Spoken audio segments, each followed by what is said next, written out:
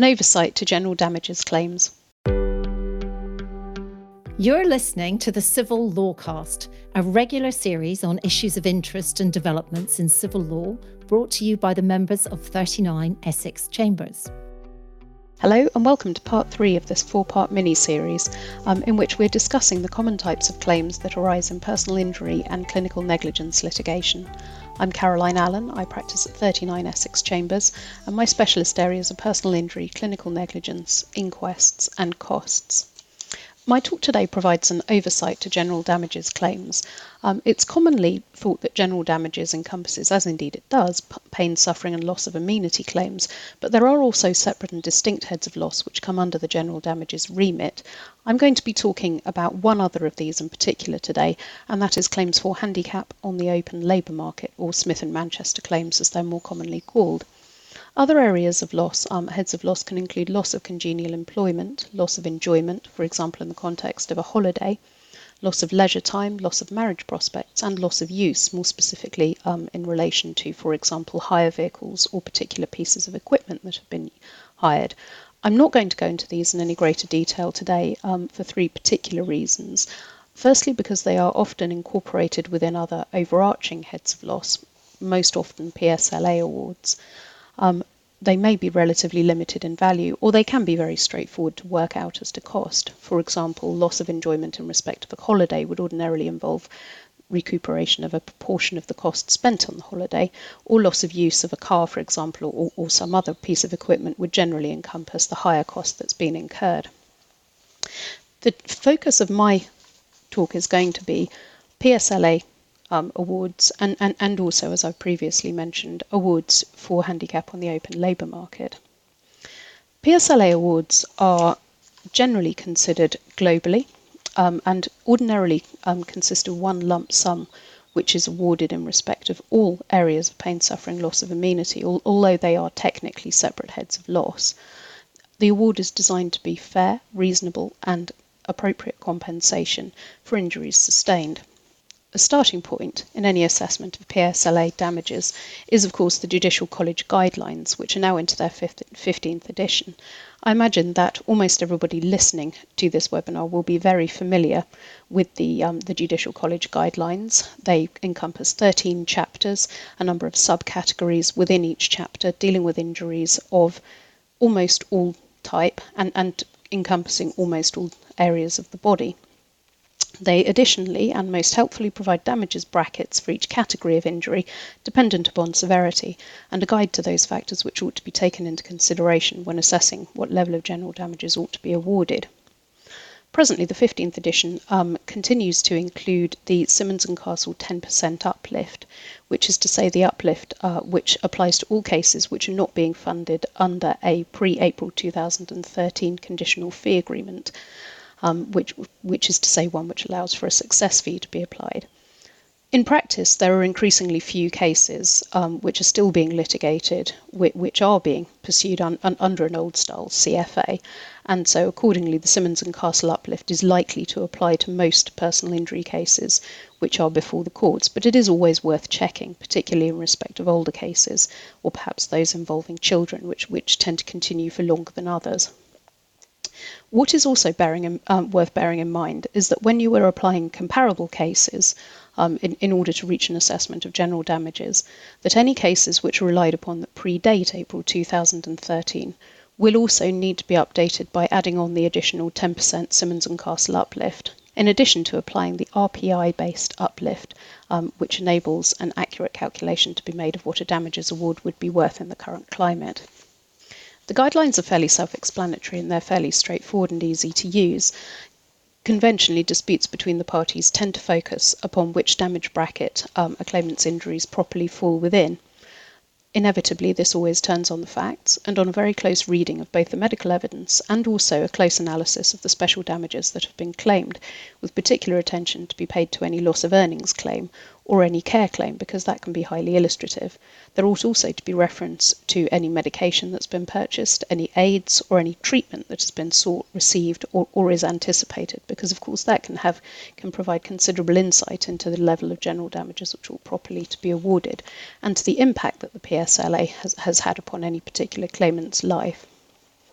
What is also worth taking into consideration in respect of whiplash claims is the Civil Liability Act 2018, which isn't yet in force, but which is going to be of particular relevance to whiplash claims.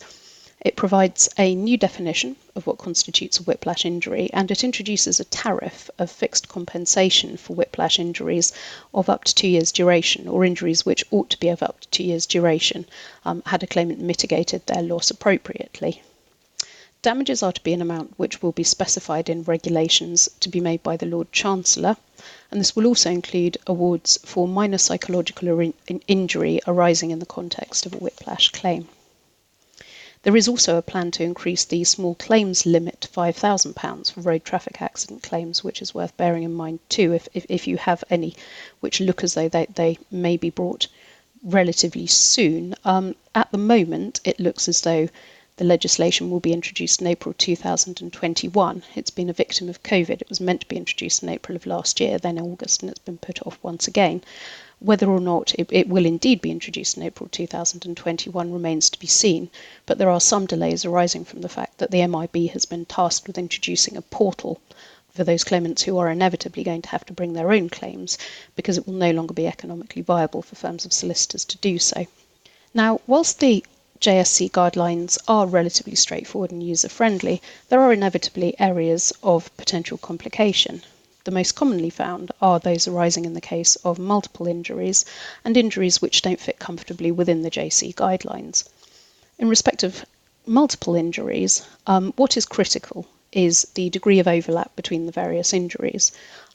Some injuries are freestanding. For example, in the context of a road traffic accident, if somebody has suffered an injury to their head and an unpleasant injury, say, to a foot or a wrist, then it's evident that they're separate and distinct and that the claimant ought to be compensated accordingly.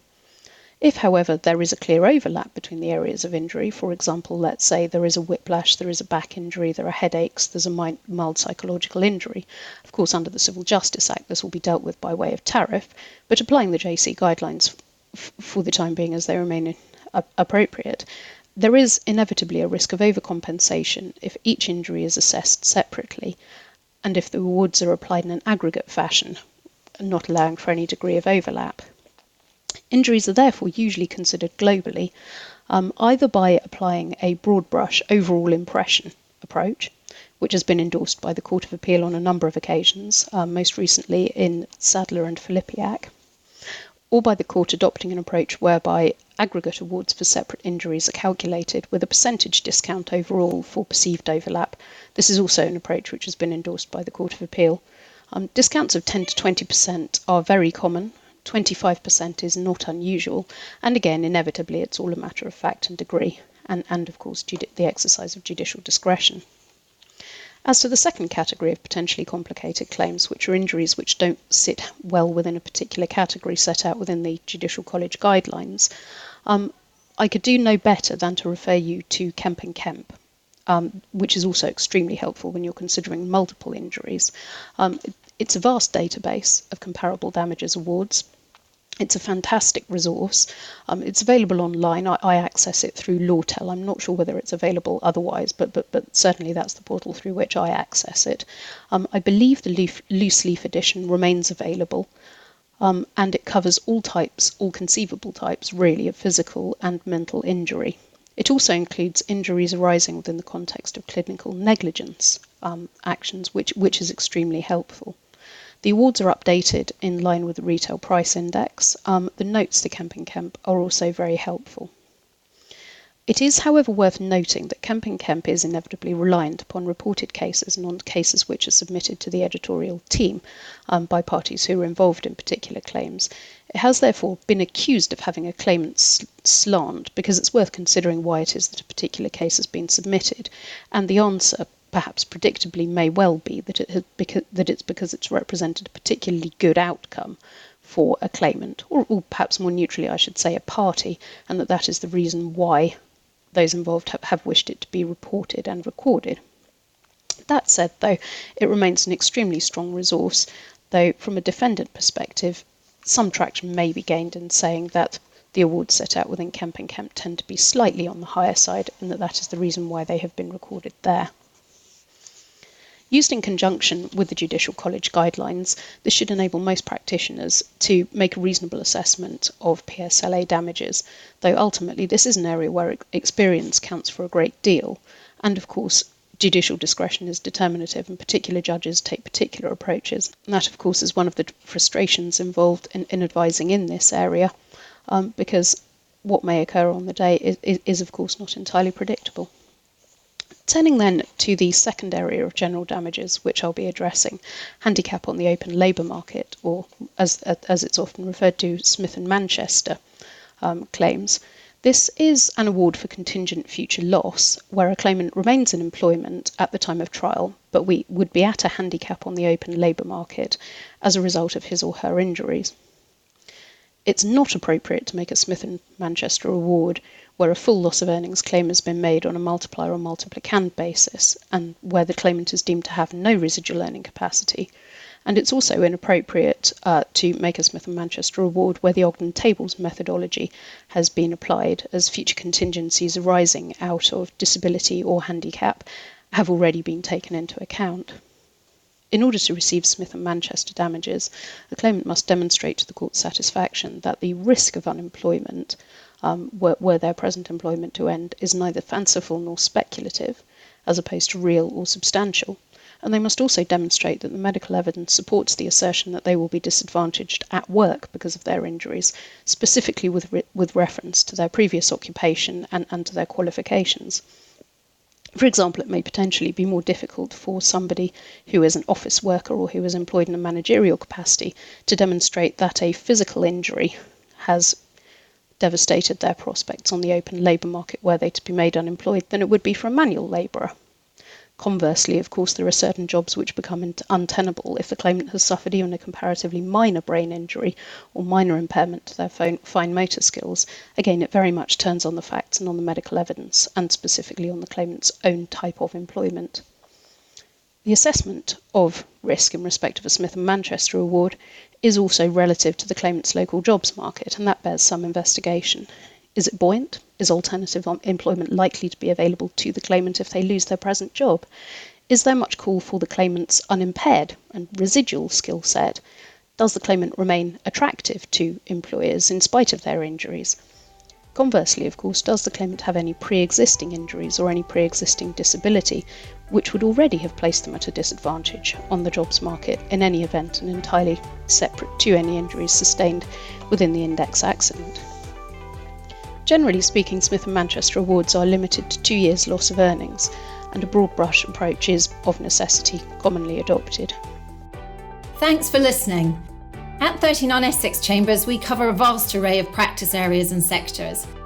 You can find out more about our expertise and our barristers at 39essex.com, where you can also see our extensive catalogue of articles, podcasts and webinars.